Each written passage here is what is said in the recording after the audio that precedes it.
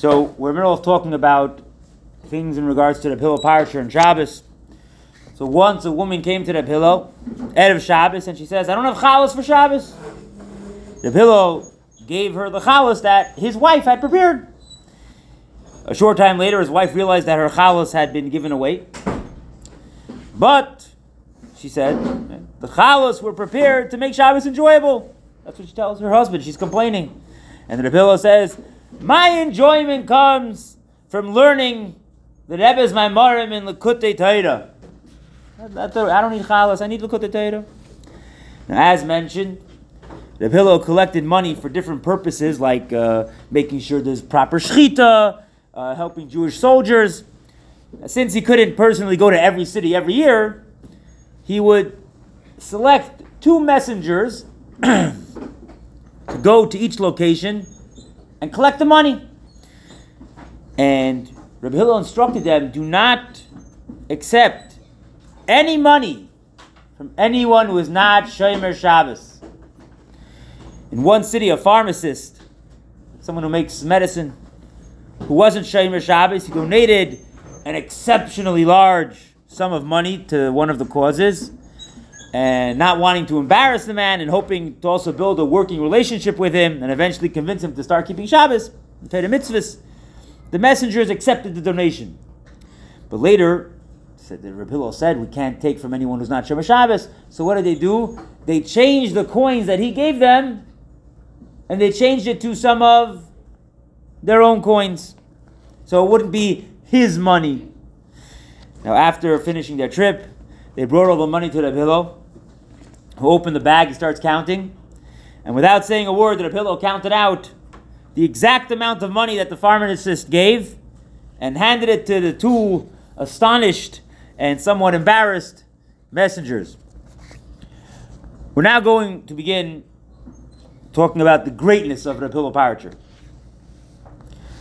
There were extended periods of time that the Tzemach Tzedek, which we're about to do the story later, didn't say Maimarim for a very long time.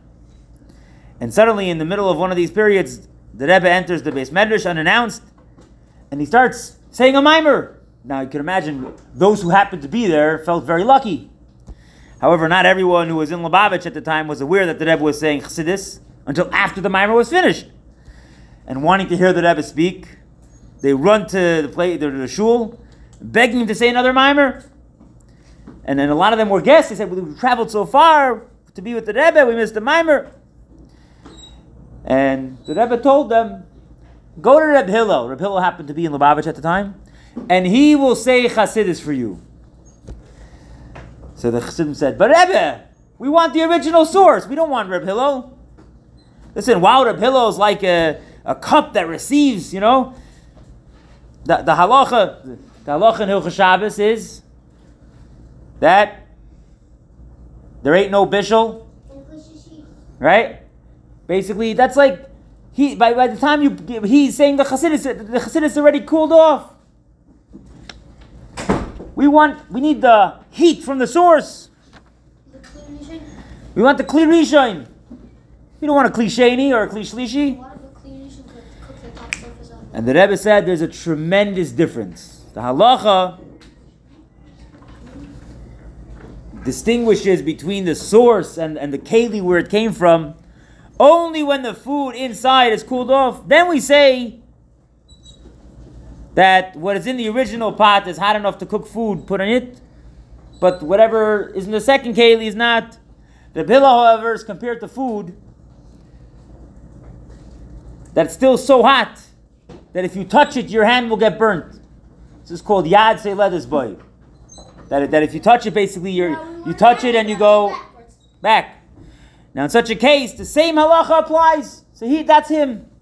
And they accepted the Rebbe as the direction, and they went to the Hillel to tell him that the Rebbe wanted him to say Chassidus for the crowd. And they also told him what the Rebbe said about him. And the Hillel said Chassidus, but he said, no, there's a difference between a Beinani, a Tzaddik, and a Rebbe.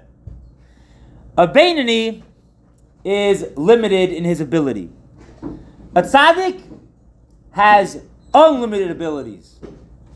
The Rebbe has the ability to bring unlimited things to the limited things.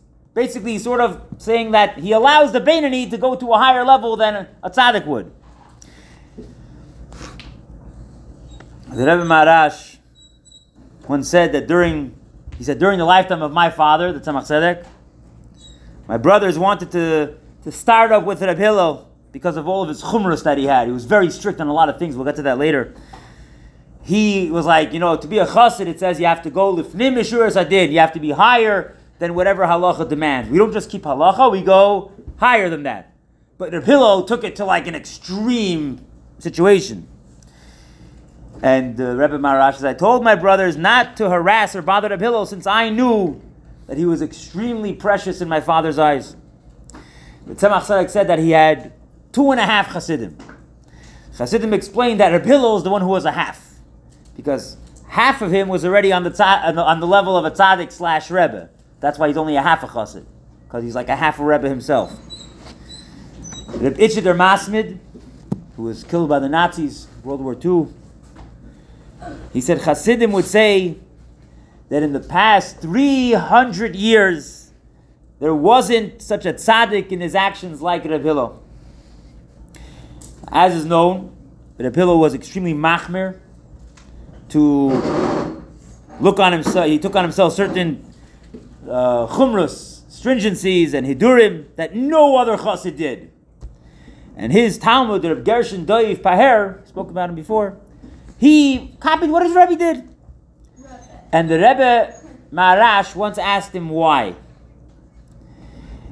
And he said like this: for many years, I learned with Reb Hillel, and I accepted upon myself certain minhagim and chumras that he had. And the Rebbe Maharash told him, how can you compare yourself to Reb Hillel? By the time he was 28, he completely transformed his body. So, meaning for him, this conduct is appropriate. But for others, Okay, we will continue tomorrow.